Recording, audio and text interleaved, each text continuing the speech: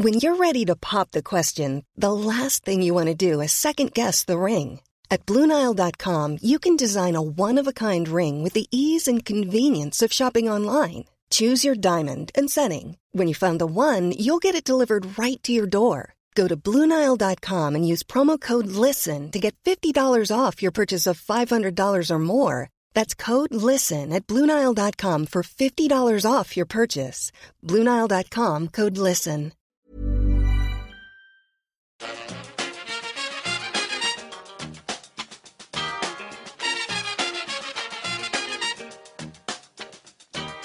Bring it fast. Bring it to the bank. Bring it. Hello and welcome back to the EPL Roundtable. I'm your host Kevin DeVries, and as always, if you'd like to reach us at the podcast, you can do so by either tweeting us at EPL Roundtable or emailing us at eplroundtable@gmail.com. Hi guys, I'm Jim. I'm a Leicester City fan for the EPL Roundtable. You can find me on Twitter at Jim Knight Tweets. Hi, I'm Jake, Newcastle fan, and you can get me on Twitter at Jake Jackman with 2 N's. Hi, I'm Steve McGuckin. I'm a Spurs fan based in Belfast, and I'm the former chairman of the New York Spurs Supporters Club. Awesome. Well, thanks so much for joining me today, guys. And an early congratulations for Jim for winning the FA Cup Leicester there. So we'll obviously get into that a bit later. Obviously, one of the side stories that surrounded that FA Cup final was that there were fans in stands, and boy, did they have reactions to some of the VAR decisions. And then obviously just a sublime goal from Tielemans. Obviously, Premier League fans going to start getting back into stands this week. Did seeing fans on site significantly impact your viewing experience or enjoyment of the game? Unless one of you was surprisingly there and I didn't know about it.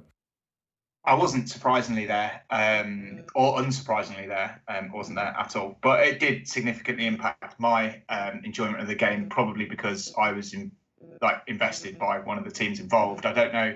I think it does always help because it creates more of an atmosphere that I think will affect the flow of the game a bit more. I think one of the key things for Leicester during the FA Cup final was that our fan base was extremely vocal, and you could kind of tell that on TV. Sometimes you can hear one set of fans dominating over another, and there were a lot of quote-unquote neutrals there as well because of the way that they distributed the tickets. It wasn't 50-50 between the fan bases. There was quite a lot going to the local Brent County Council workers, which is like Wembley's borough, essentially, which is great, and that's been the case a few times for the test events and stuff. But the Leicester fans certainly made the most of their opportunity, and I think that definitely helped the team. There were several comments about it from the players after the match. Now, maybe that's revisionist history because if you win, then you kind of think that the fans have something to do with it. But I know Vardy mentioned it, and I know Tielemans mentioned it both in their post-match interviews, and I think Kasper Schmeichel as well on another platform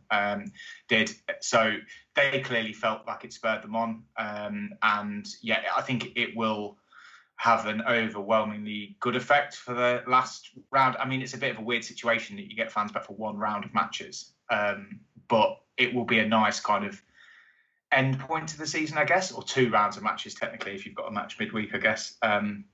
But yeah, so I think it will absolutely help the players because God knows I bet they need to rest by now, given all the kind of concertinaed matches that have been crammed into the last 15 months since football came back. And yeah, I think it will undoubtedly help, but it's just kind of the first step, and I hope it just goes safely. I'll be at the Tottenham game on Sunday as well, so I'm looking forward to getting back. I managed to get a ticket through the ballot because I didn't get one for Wembley, so it kind of gave you an advantage. You couldn't do both.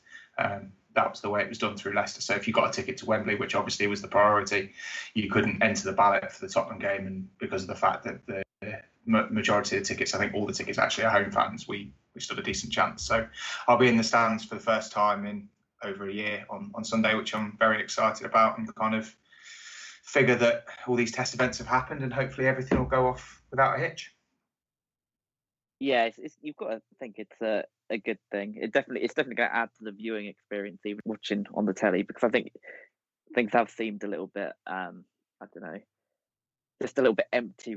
I'm not trying to put a pun in there, but it does seem a little bit empty just watching it on the telly, and you just sometimes if you've got the inputted crowd noise, it just feels a little bit forced. But watching the game yesterday, I think the VAR decision was the main one, wasn't it? Because even though it was awful. VAR's awful at taking away those moments, but with fans in, it did. You did have that back and forth between the Leicester and the Chelsea fans, and that definitely did add to it. It definitely added drama. Even if you are against VAR, you could definitely agree that it added drama. And the players did, as Jim said, they did seem to respond to having fans in. And when you watch it, like I think it was a few weeks ago now, I just put, I think it was Sky Sports on during the day, and they had like replays of old matches, and watching it with fans in the ground then, it was just so weird to me to watch it, having watched football without fans for like over a year now. It was so weird seeing it. So I think seeing it again is going to be great. I think it's a step in the right direction.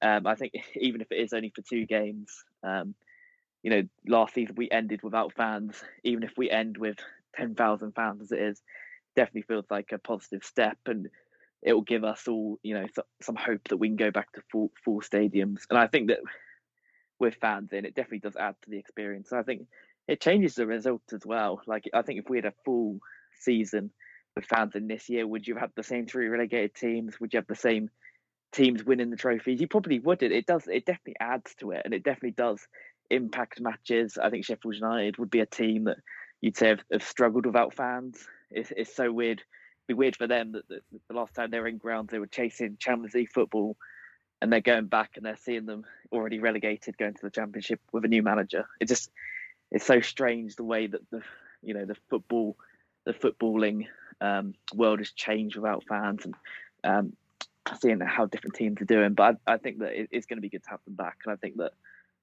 hopefully next season, hopefully in the Euros we see more fans going into matches, and then again into next season we see full stadiums, because it's definitely felt a little bit empty, and you only really realise how plastic that the behind closed doors matches are when you watch fans back in and seeing what they add. Even though it was a limited crowd yesterday, it definitely did add something. And yeah, it's just going to be good to see it. After the terrible 18 months the world has had with the pandemic, it's good that things are slowly starting to get back to normal, even if they never will be completely again. It's good to see some normality coming back.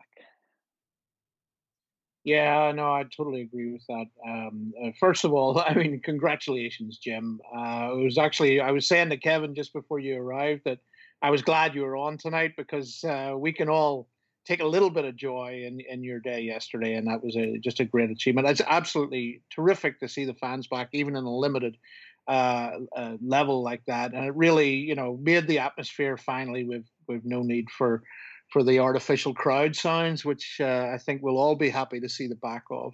And Jake made a good point, I think, also about the effect on the league of the impact of home advantage, the fact that the fans were absent for most of the season. And in a way, I'm glad that we're sort of filtering people back on the same basis, so no team seems to be disadvantaged.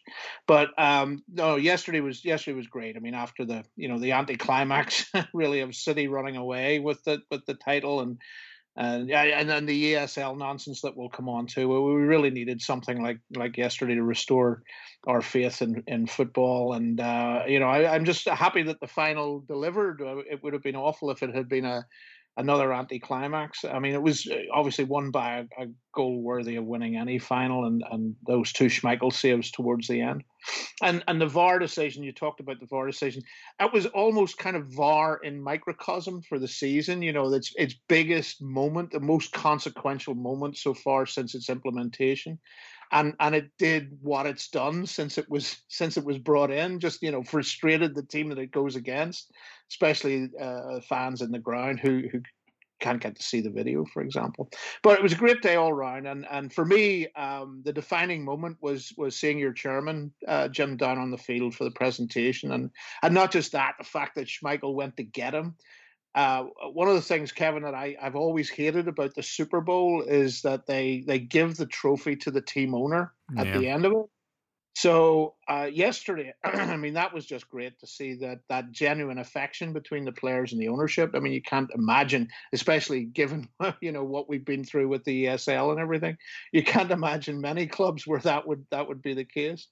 As for when personally I'll feel safe going back to a game, unfortunately, the way things are going, with the uncertainty in the UK at the moment around this Indian variant, 3 or 4 months is actually a long time to look ahead to the start of next season, and it worries me a little bit that the government press ahead with this June 21st date for removing the last restrictions before we know everything we need to know about this new variant. But then, as you know, Kev, the CDC decision on masks last week, I mean, that took me a little bit by surprise, and that's led to huge confusion about, whether someone's vaccinated or not. I mean, we're basically being asked to trust the people around us.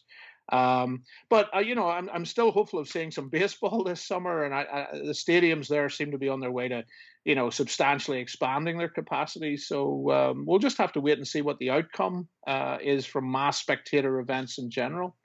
And of course, in practical terms, you're not just talking about a game situation. You're talking about getting there, traveling on public transport, and all the other interactions that you have as part of a game day experience.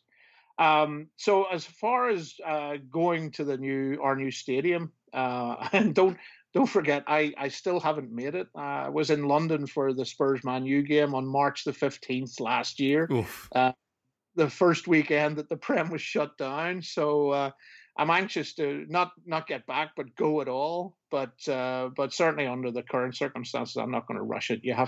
I think you have to sort of just take every couple of weeks as it comes. Gotcha. Well, sounds like everybody was pretty delighted to have fans back, even if they weren't their fans. And then, like I said, we'll see that from each of our clubs this coming week. And then, Jim, obviously, have a great time being able to actually get there in person. I'm sure many people listening are jealous. There have been a lot of other things going on, not just COVID related. Obviously, the ESL lived a very brief life, and we've already discussed it a few times now, but the lingering effect is that there's still some pretty big fan protests. Obviously, the biggest one being Manchester United twice. The first one obviously delaying the Liverpool match, and the second one causing Liverpool to have a decoy bus to even make it to the stadium. I was just curious what you guys thought about all these protests, and if you think we'll actually see meaningful change come from these clubs, at any level, but especially at the executive level, where obviously there was just an ENIC out protest with Tottenham. Obviously, the Manchester United fans have been trying to get rid of the Glazers for a while. So do you think there will be a meaningful impact from all of this?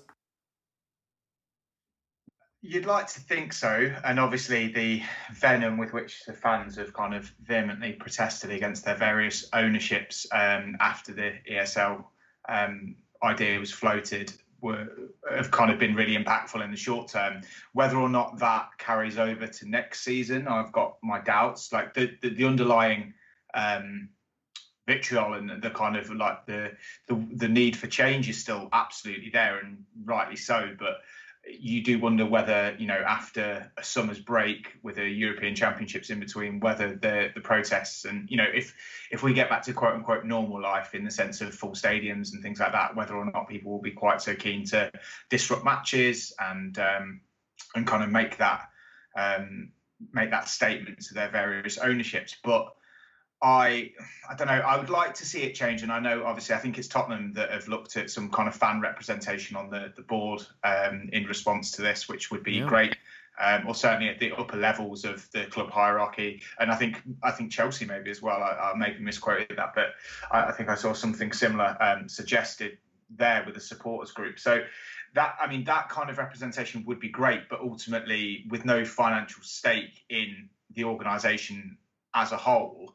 And I know the idea of the kind of 50+1 Germany model was floated by a few members of the UK government as an immediate response to this. And it'll be interesting to see if that goes anywhere. I think that's the only real way to force meaningful change in terms of the ownership. But it's also, I'm also not sure how you can legislate that a private individual has to give up over half $1 billion asset in the case of all these clubs without legal strife and being wrapped up in red tape. So I don't want to be too down about it, and it's kind of great to see fans making their point and being heard so vocally, but ultimately a lot of these clubs are either owned by sovereign states or by American owners in several cases who really don't see what's happening on the ground, as it were, day to day with these clubs. And to all intents and purposes, certainly from the Glazers' point of view, see them as a debt machine and a money spinning exercise, to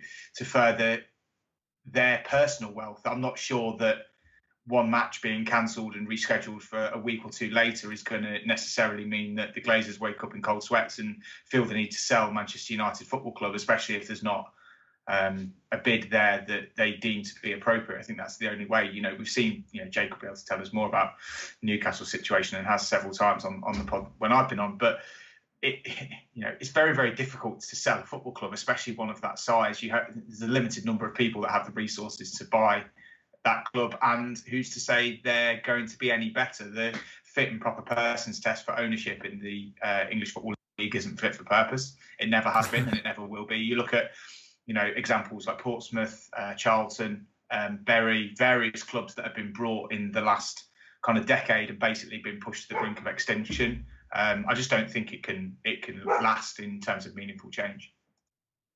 Yeah, I think I agree with Jim there. It is difficult to see what's going to happen with these clubs. You're not going to be able to force the owners out, as Jim says. It's difficult to sell clubs, and the alternative, what you're going to get, you're either going to get somebody that has a lot of money, who has made that money by being shrewd and is a good businessman, and they're not going to come into football and want to spend loads of their own money without getting a return, which I guess is what you've got in the Glazers and Stan Kroenke. You could get another billionaire like that, or you could get a state-backed investment fund like that was going to buy Newcastle. I guess you could say that Man City is similar, who want to buy it for purposes, for reputational purposes. Who want to, sports washing, that's the term that's used for these types of people.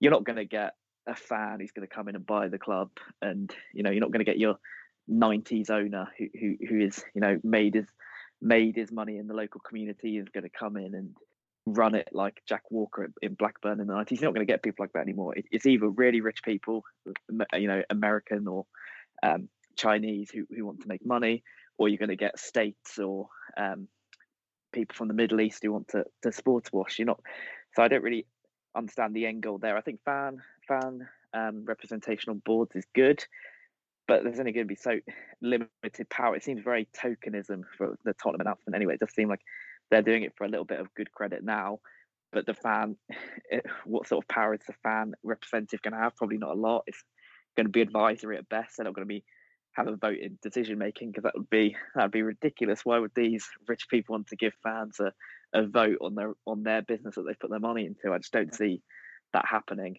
The Newcastle Supporters Trust at the moment is trying to raise money. They've got a pledge fund that they're hoping to eventually buy a stake in the club when it's sold, because they've realised that the only way that they're going to have a meaningful say is if they put their money in, because football's about money now, and you need to have money to have a say, even if that is a small amount. So, yeah, I don't see where it's going to go. The protests have been good, but why are the protests being successful now? It's because fans can't go into the grounds. It's difficult to organise these protests. If fans are in grounds right now, I don't think you'd have got the protests on the same scale as you got at Manchester United or Chelsea. Protests would have been happening in the ground, but by that point, the Glazers or whoever it is have got your money and you're in the ground. They're not going to bother. They're not that bothered then. So yeah, I feel like they're not going to run over into next season, because once they're back in grounds, you're not going to get the same motivation to do it. And I think to force real change, these fan groups have to continue to have these protests game after game after game. You can't just do it for one game or two games. You're going to have to do it for 10, 20, 30 games before you really get what you want from it. And I just don't think any of the fan bases have that stamina for protest to really force that change. So I feel like there's been some good things to come out of what have happened, but at the end of the day, we're back to the point where we were originally. The television deal with BT and Sky has been rolled over. We're going to get more of the same. We're going to maintain the status quo as we have it now. We're not going to really force that really good competitive change that everybody wants to see, because there's too many people with vested interests. It's just not going to happen. No, I absolutely, that's absolutely right, and I agree with the earlier point about just the actual financial difficulty of implementing any kind of structural change to a private entity. I think unfortunately just because it didn't happen this time doesn't mean the idea has gone away. And I think while the fans were rightly celebrating, I mean, if they're realistic, they won't over exaggerate, I suppose, the extent to which they can hold back the tide in the future, even with some kind of fan involvement on boards.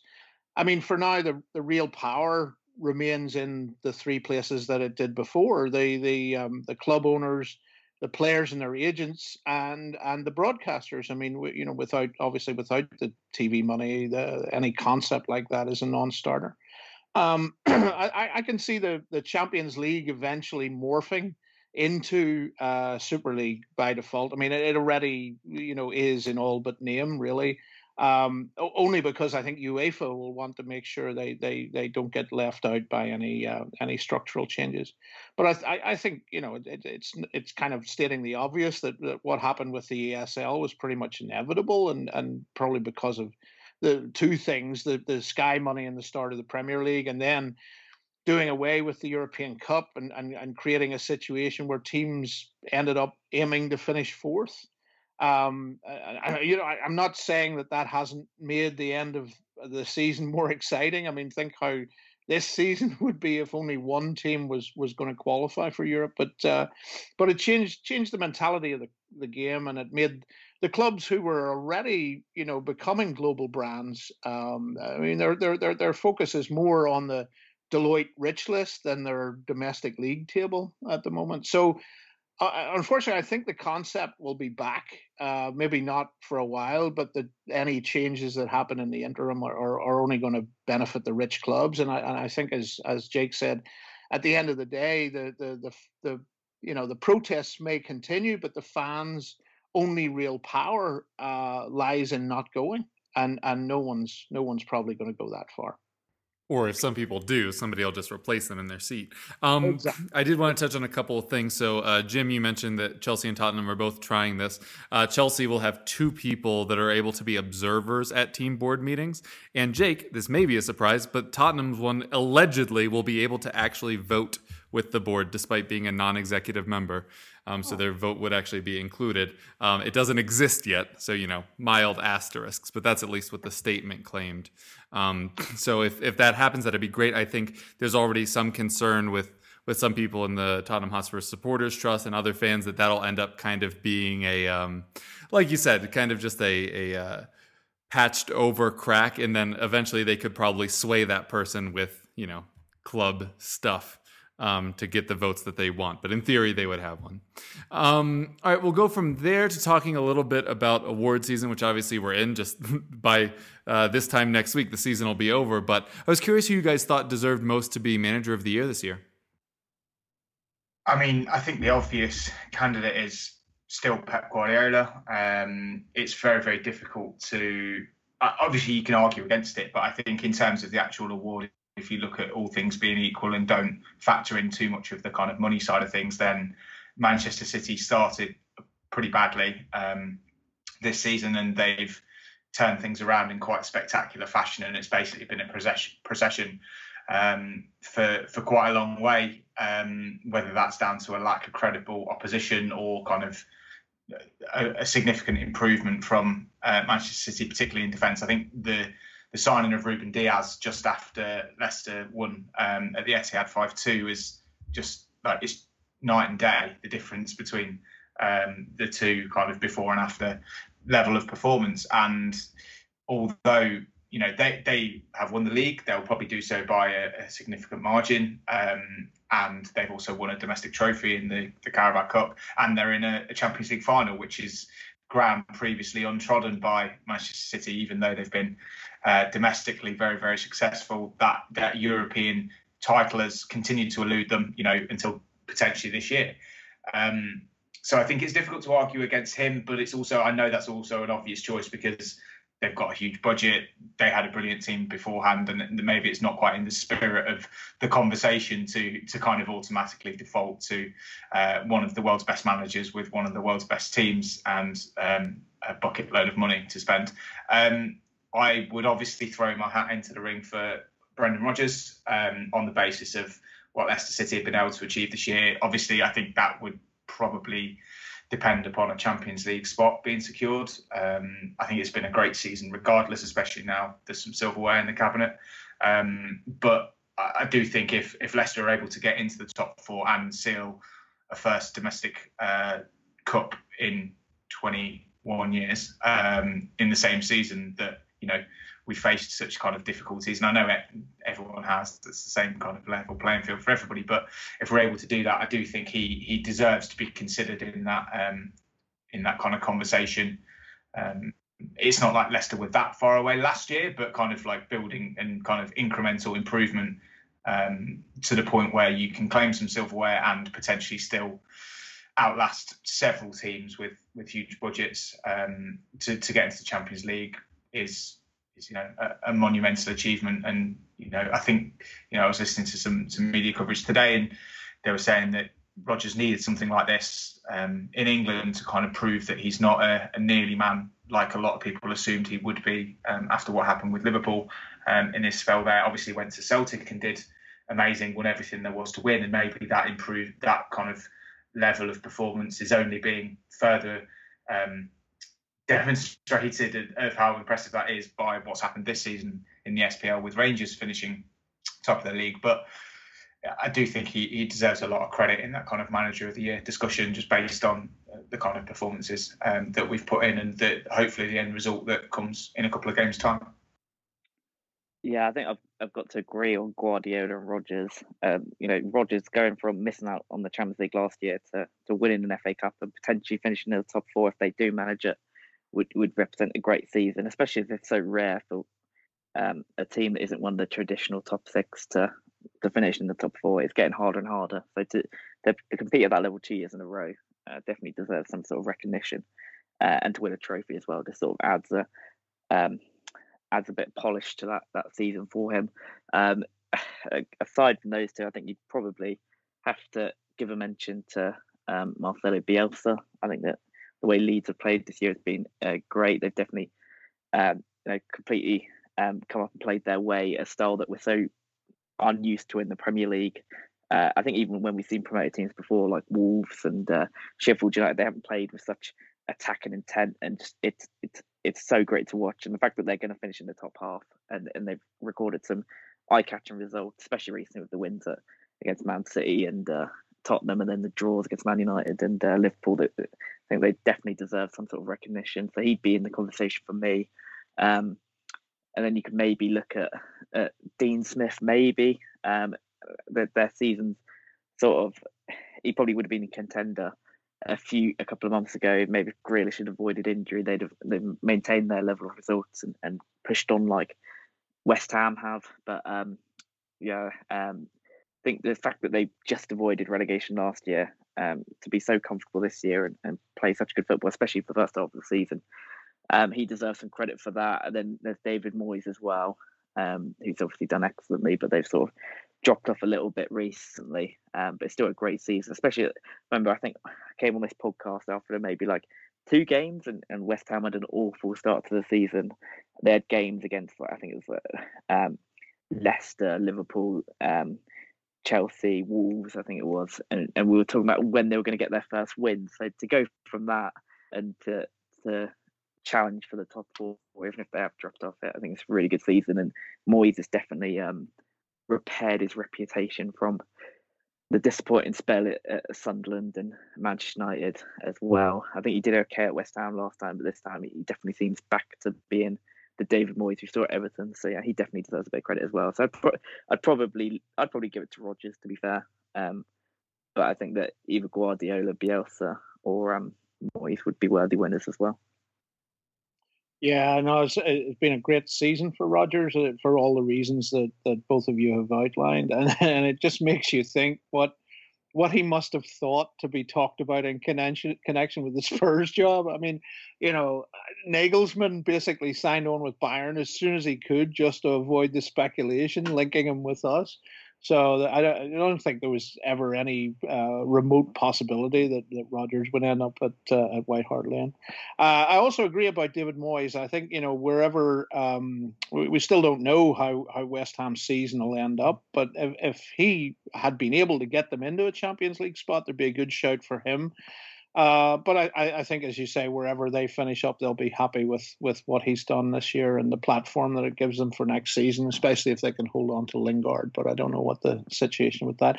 I mean, Tuchel, in a way, Tuchel is like 2 games away from ending up with nothing, considering what a pretty remarkable short season he's had. When you think about it.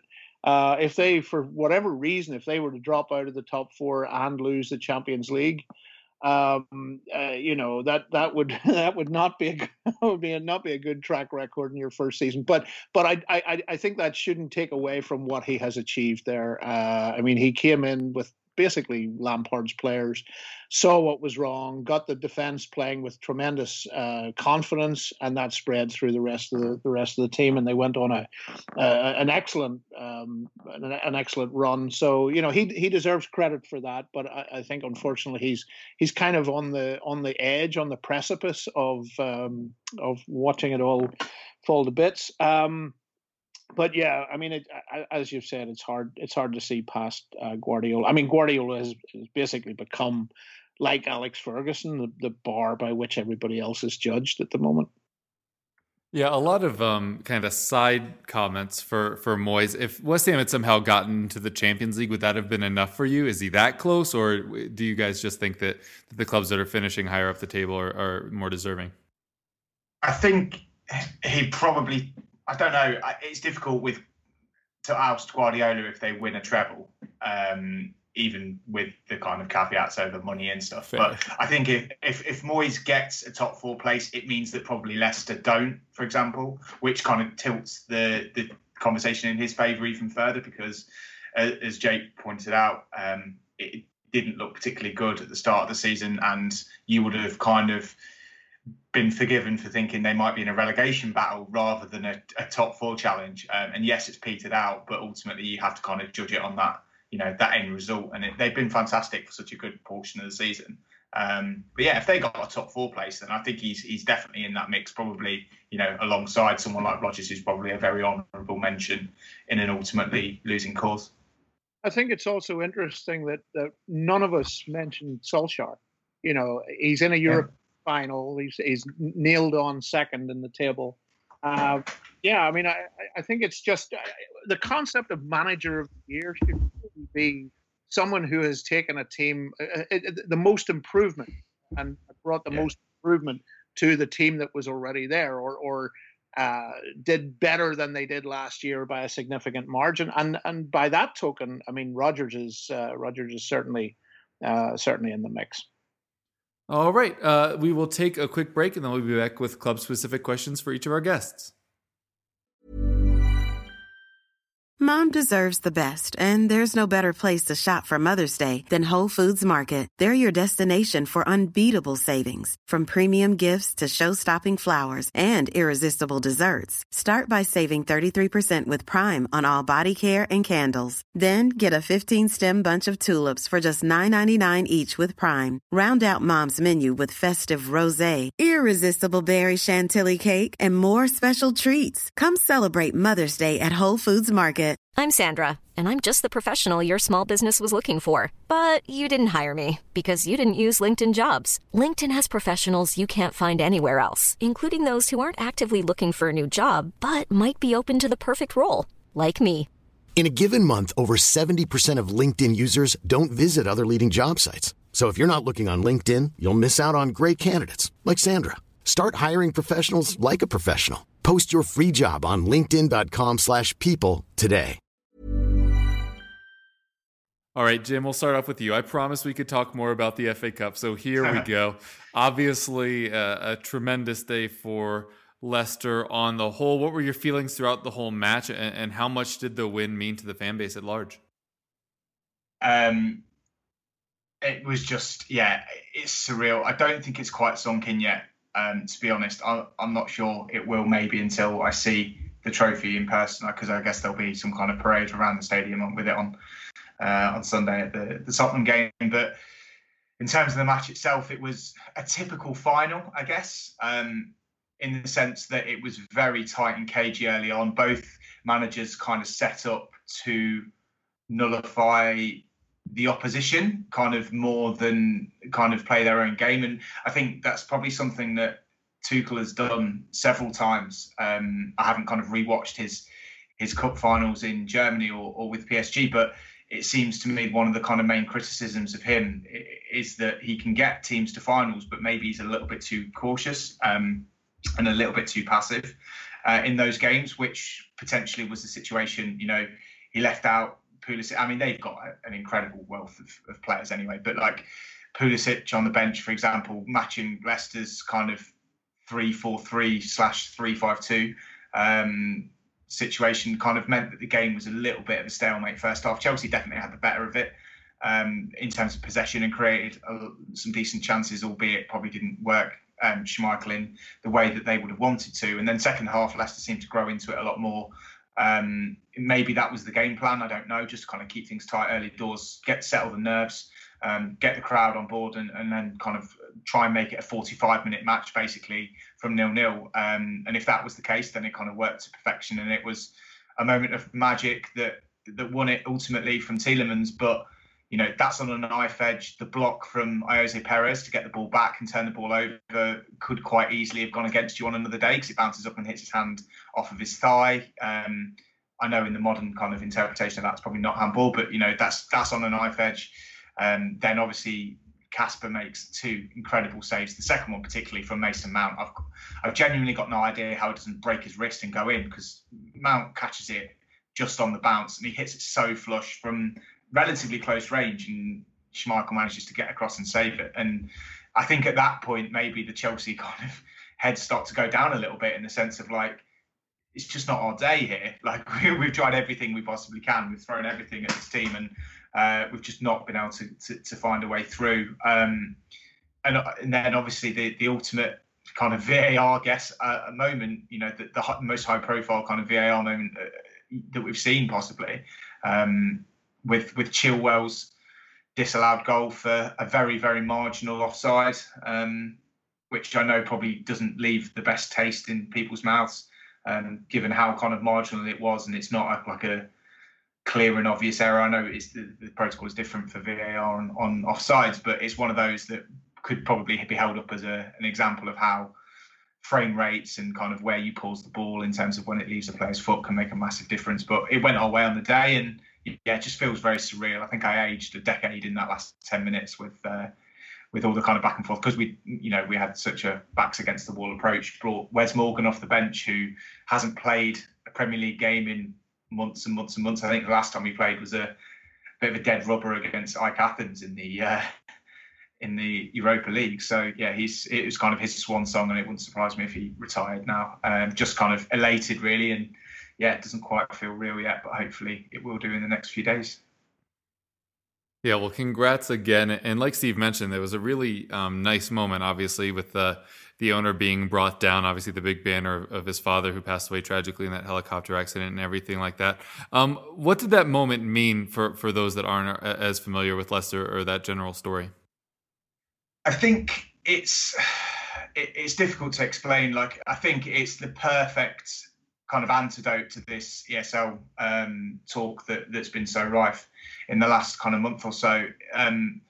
The club was brought obviously by relatively unknown Thai owners, the King Power Group. Kun Vichai, who was the chairman previously, as you mentioned, Kev, who tragically passed a couple of years ago in that helicopter accident, and his son Top was vice chairman, was always very heavily involved. It was brought as a project for the two of them. So it's not like he was parachuted into a role that he was unfamiliar with, but he stepped up into the kind of chairman role and basically continued all the good work that his father laid, both for the club in terms of the infrastructure. There's a new £100 million training ground for the club, which has meant that the women's team has been able to take over the old training ground. They've just been promoted to the WSL, and the owners are kind of full in support of that. But also an amazing amount of money has been pumped into local projects in Leicester and the kind of surrounding areas. That they've been an unmitigated success, essentially, in terms of ownership, both on and off the field. It's really difficult to overstate how amazing the King Power kind of group and family have been. And I think, Steve quite rightly kind of cited the example of a Super Bowl winning owner being presented the trophy. You know, Top, who is Vichar's son, he kind of took a back seat. He didn't want to get down on the pitch, and it was only when Casper, who's the captain, went over to kind of beckon him down so that he could celebrate. And I think you can just see from those scenes of him, you know, holding the cup and the players wanting him to be involved, how much it meant to them. And that is as close to kind of genuine appreciation and adoration as you're going to get from a football club and its ownership. So yeah, it meant an incredible amount, and I think it was just the perfect kind of, not ending to the story, because we obviously hope there is way more success in the future as well, but if this is the peak of Leicester's kind of recent run, and hopefully we hope there's much more to come, but if it is, then I think it's a very poignant kind of high point to reach, given everything that's gone before. Yeah, and obviously, if this was the end of your cycle, you know, a Premier League title and an FA Cup, not too bad, but it's still a really young squad, and like Steve was saying, unlikely that Rodgers would want to leave at this point. One last quick one. If you had your choice on Friday of winning the FA Cup or getting that Champions League spot, you would have taken the cup? I think before, on Friday, if you'd have asked me, I probably would have said the top four, because the financial implications of that are so massive, in the sense of you can win the Europa League and not get as much prize and TV money as getting into the group stage of the Champions League. It is night and day, the difference in revenue. And after posting a £70 million loss for the last calendar year due to COVID, with a high wages to turnover ratio as well, you know, it's not like Leicester have done this on a shoestring. They've spent less than probably every other top six club, but we're not finding players at the local recreational ground. Like, we are paying £100,000 a week wages to some of our squad, and we do only have a 32,000 seater stadium, and there's only so much in terms of sponsorship and stuff that you can bring in. So if you'd have asked me on Friday, I probably would have taken the top four spot. But you know what? The way that went down on Saturday, yeah, I would not trade a top four spot for that cup, and the way that it happened and the memories that it will have created for not just the fans that were there, but for a generation, especially given the last year and a half and what people have been through. I think it was kind of like a real shining moment, not just for Leicester and Leicester City fans, but maybe for fans of, you know, any club outside the top six, I guess, or any kind of underdog story. That, yeah, it's not like Roy the Rovers stuff. It's not a League Two club upsetting a Premier League team, but we were definitely the underdogs in terms of financial stature and status. So yeah, hopefully it was a kind of like a real kind of result for the general public and anyone that's not kind of closely associated with Chelsea, I guess. Yeah, as a Tottenham fan, I certainly didn't hate Chelsea finding out what it feels like losing to the fairy tale of Leicester. Jake, we'll come to you now to talk a little bit about Newcastle. So Steve Bruce was manager of the month. That's a thing that has now occurred. It's the first in his managerial career. Just wanted to get your take on that happening, the last month that you've had that basically secured your safety, and if him winning this is any indication of his longevity there at Newcastle. He did win manager of the month, but we started the month in 17th position. I believe we ended it in 17th position. So not 18th. I think it speaks to the position we were in and how badly it had gone before. That I think it was 2 wins and 2 draws could only lift us. It could lift us anywhere. We stayed in the same place. So yeah, to be fair, it's gone well for him. After the Brighton game, going into the international break, it seemed like he was gone. I think any other club would have sacked him at that point. And then the statement coming out the next day saying that they will back him until the end of the season. It did seem like a club that wanted to go down, because if you watch that game, that it didn't look like the players were playing for him. It just looked like it was the end of the road for him. But to be fair, it's picked up since then. I think it was Tottenham was the first game back, and we played quite well in that game. Got the late equaliser. Probably should have won that game, to be fair, on the chances that both teams had. And then we beat West Ham. I think beat Burnley as well before that. So it was quite a good recovery. And then drawing to Liverpool. And then he even beating Leicester last week. It wasn't. I don't think that was. I think that was in the month of May. So maybe he's pushing for it next month as well.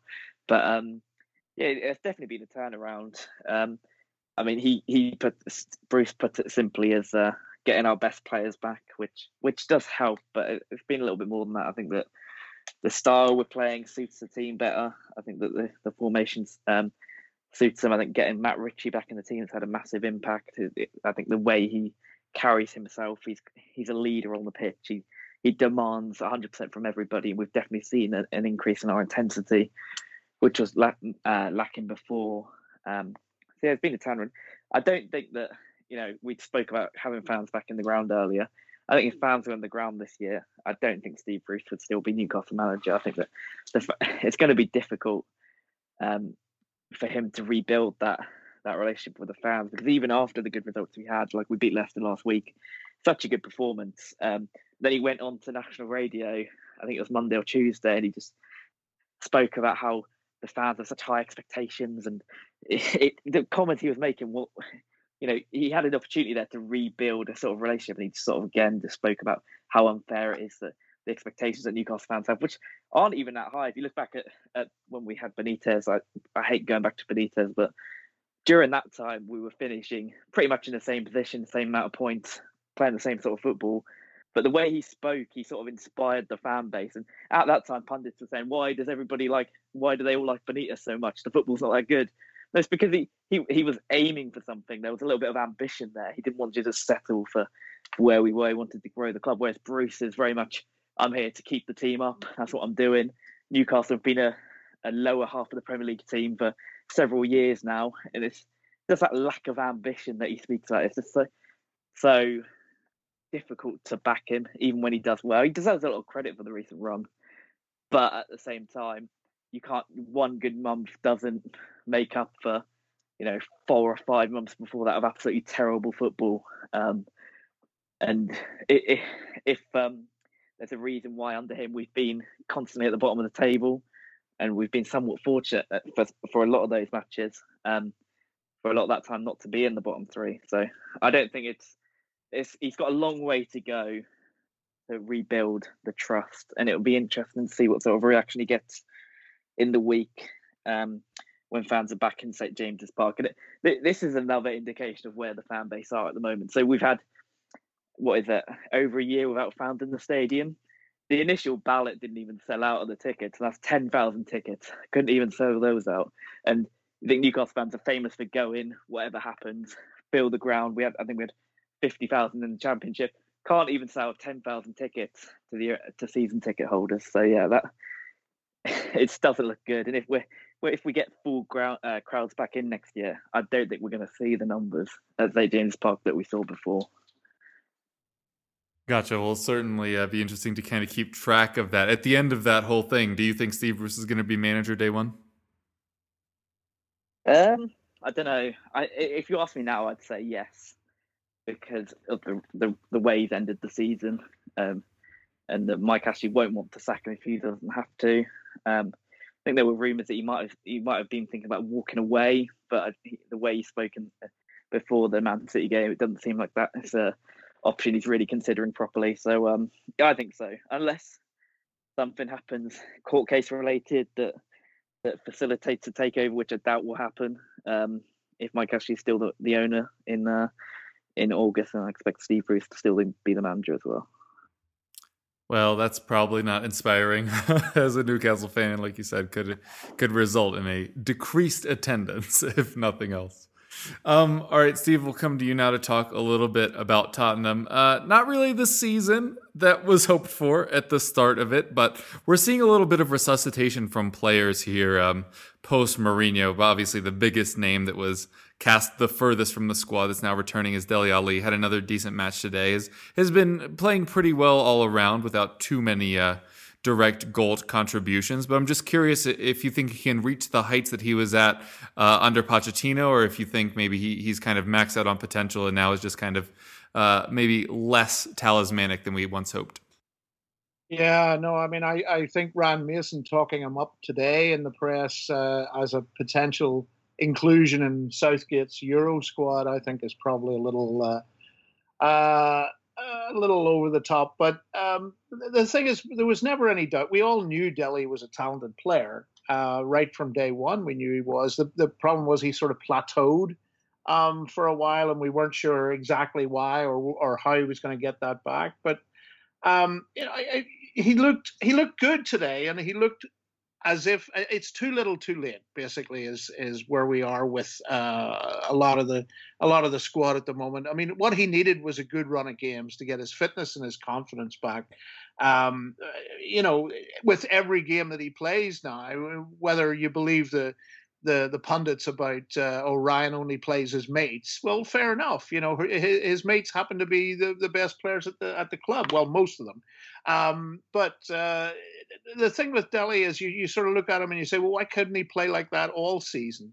It's the inconsistency. It's like everything else at Tottenham, unfortunately, Kev, as you know.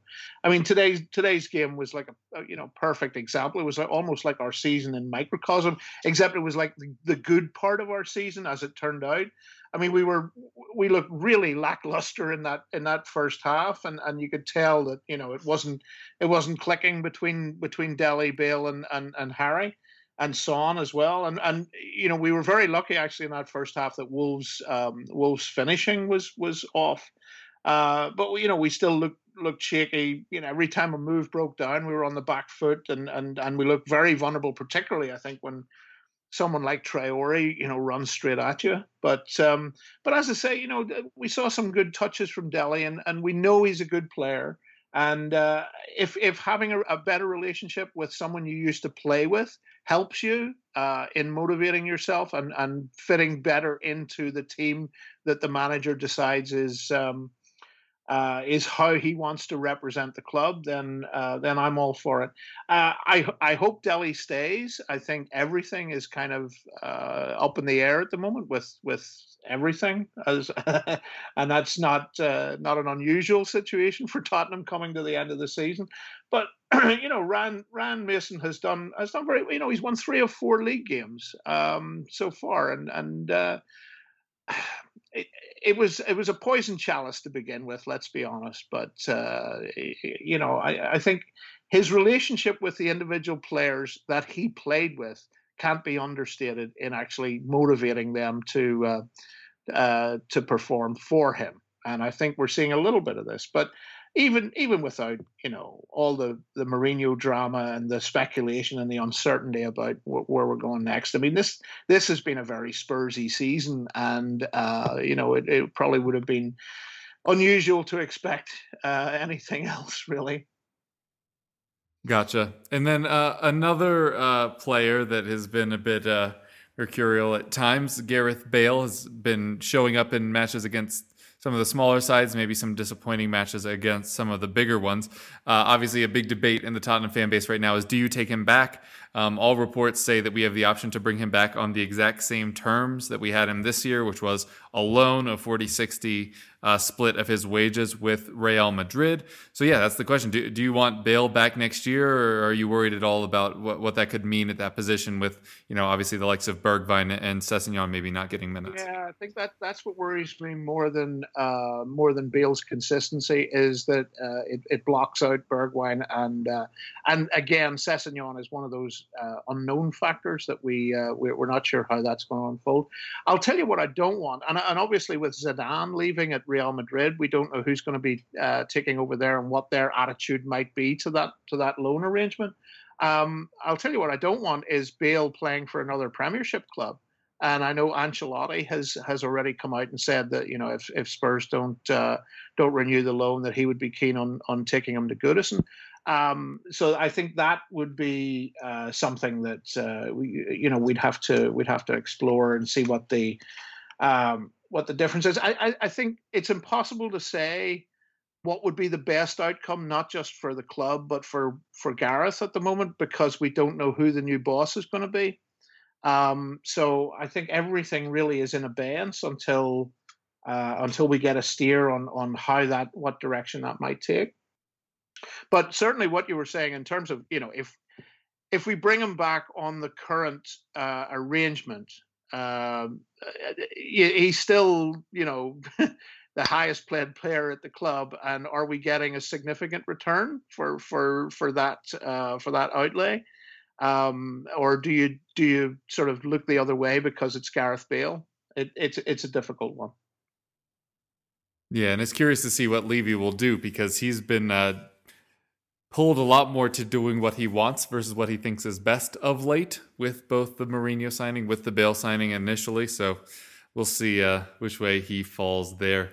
But we'll head next into Player Watch, where I just wanted to get a quick take from you guys on the players that might be heading towards the exit door this summer. Hopefully no one. But yeah, I think there will be interest around several Leicester players, as there always is, but hopefully with the COVID situation financially, one of the unmitigated one of the unintended consequences of that might be it's quite difficult to find 50, 60, 70 million pounds for a player. Obviously, Damari Gray's out at Leverkusen at the moment. We've spoken about him being on the way out. That was the kind of one that initially sprung to mind the last time we spoke.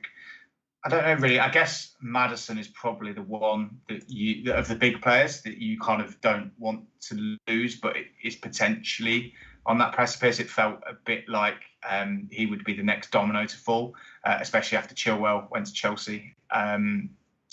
So they could be interested in him, but he's not finished the season particularly well. He's been out injured a lot. And I don't necessarily think someone's going to step up and pay what would be required for him. Chelsea Under's going to go back to Roma. Obviously, his loan will be finished. I don't think he'll be staying on. I know there was an option to buy. I don't think we'll be activating that based on what he's done. And like I said, I wouldn't be surprised if Wes Morgan called it a day. He's 37 now. He's played 3 Premier League games, I think, this year, and is already on the coaching staff. So I can't imagine there'd be too much player turnover. But yeah, just hope we hold on to all the key pieces. Yeah, I hope that Newcastle are going to be buying rather than selling, but there's always a risk. I think I saw St. Maximin linked with Roma today, or I think it was yesterday. Which, I mean, I can't see him going to play under Jose Mourinho. He's probably the least Jose Mourinho player I can imagine. He's very individualistic, and I think he quite enjoys being the best player at a smaller club. Rather, yeah, I'm not I think sure that's where he's that'll had work. problems. That's where he's had problems before. I think it was at Monaco. He was very much a problem for the manager because he wasn't wanting to be the second star after Mbappe and people like that. So I think that he quite enjoys playing for Newcastle. He's on a 6-year contract as well. Although can never rule out Mike Ashley selling him. I can't see him going to a team like Roma. I think it would be. I just don't think he really wants to leave at the moment. I could see Almiron leave, and I think we just never really found the right place for him in the team. And I could see him doing really well under, if a Leeds came in for him, could see he'd be a really good fit for Bielsa. So it'd be interesting to see if there's any interest in him. His agent's been very open about talking about a move away. So we'll see. I don't know if he's really done enough to earn a move away, but he's the one I can maybe see going at some point. And I think we'll probably see. I think Andy Carroll won't sign a new contract. Fernandes probably won't sign a new contract. I think we need to have a little bit of a refresh of the squad, especially at the back, because we're so one pace there. And we seem to be conceding 2 or 3 goals every week, even if we are winning a few matches. So that's the area we need to strengthen. So to make room, we're going to have to lose a few there. And I could see Caldalo leaving. I think he did enough during his run in the team to prove that he can play regularly in the Premier League. But he's not a better keeper than Martin Dubravka. So maybe there'll be a club, maybe a promoted team, or I don't know, West Brom, if they lose Sam Johnston, maybe they would want to spend a bit of money on Caldalo, or I think he's been linked to Tottenham before, maybe as a replacement for Joe Hart, a little bit of a better number 2. Yeah. Could see him definitely doing that at a better team. So yeah, he's one that I could maybe see leaving, but it's going to be difficult to sell players. If you're a Newcastle and you're trying to sell a player that you don't want, like a Dwight Gale, to make some money to spend yourself. I think in a COVID impacted market, it's going to be difficult selling your best players, let alone the players you don't want. So yeah, it'd be interesting to see what happens. But hopefully we move a few on and strengthen our own squad, because although we've had a good end to the season, we've definitely got issues to fix if we want to push on and be clear of a relegation fight next year. Just going to make a point about Darlow, and I think Jake made that was a very good point. Actually, I think he would be an upgrade on Joe Hart as a backup, but I think we're getting to the point now where we're not sure if Hugo's going to stay. We might be looking to get a new number one at some point, rather than just have a good, solid, reliable backup, which I think Hart has been to an extent, and Darlow I think would be. So I think the goalkeeper position at Spurs is certainly one that we're going to have to address at some point. Poch always mentioned that there was going to be a painful rebuild coming at some point soon, and it feels like it might be now. Although Jake just mentioned it's probably going to be hard to get rid of some of the players that we don't want. But who do you picture heading towards the exit door? Well, you could probably, in this circumstance, you could probably say most of them, and it wouldn't sound terribly sarcastic. But I think, obviously, as you know, Kevin, I mean, everything depends on the big one. I mean, if Daniel Levy has a sense that Harry's going to be out the door anyway, then it totally changes the equation on the new manager. The temptation to do a tear down and rebuild by unloading some of the higher value assets must be very, very high in his mind. But I think with this unique situation in terms of revenue reduction, doing something like that now would at least allow a new manager to have some resources to bring in his own players. I mean, it's a typical sort of heading into the close season in disarray and uncertainty. This will be our 13th manager in 20 seasons, and it's another significant turning point, and I think made more significant this year because of the implosion of the ESL. And I thought, I'll be honest, I thought after the ESL collapsed that the board might be inclined to consider selling the club. But they seem to have pushed back on that so far. But it definitely puts a lot of pressure on whoever we end up bringing in and what sort of resources they're going to have to work with. And it's going to be a classic kind of sell before you can buy situation. And we'll have to see if the Mourinho experience has chastened Daniel Levy at all, but I suspect compared to the long-term financial implications of the ASL debacle, I suspect not.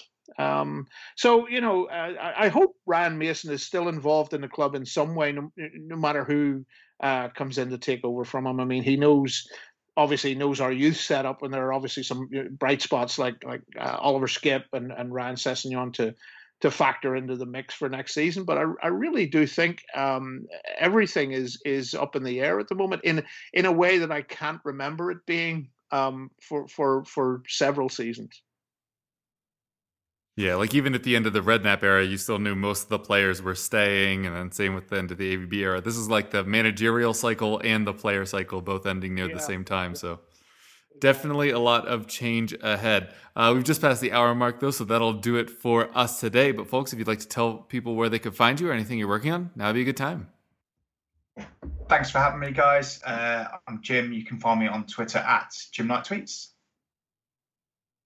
Yeah, thanks for listening. You can get me on Twitter at JickJappin with 2 N's, and anything I do, I'll post there. Yeah, thanks very much, Kevin. Great conversation as always with these guys. You can get me on Twitter at Steve McGuckin. And if you want to follow New York Spurs, it's at NY Spurs. And my non-football writing is at northernslant.com. Thanks again. Yeah, and I'm your host, Kevin DeVries. You can find me on Twitter at Kevrov. You can find this show at EPL Roundtable on Twitter and all of your podcasting things, which you seem to have already done since you're hearing this. But thanks to these guys for coming on. It was a pleasure as always, and folks at home, we hope you keep listening.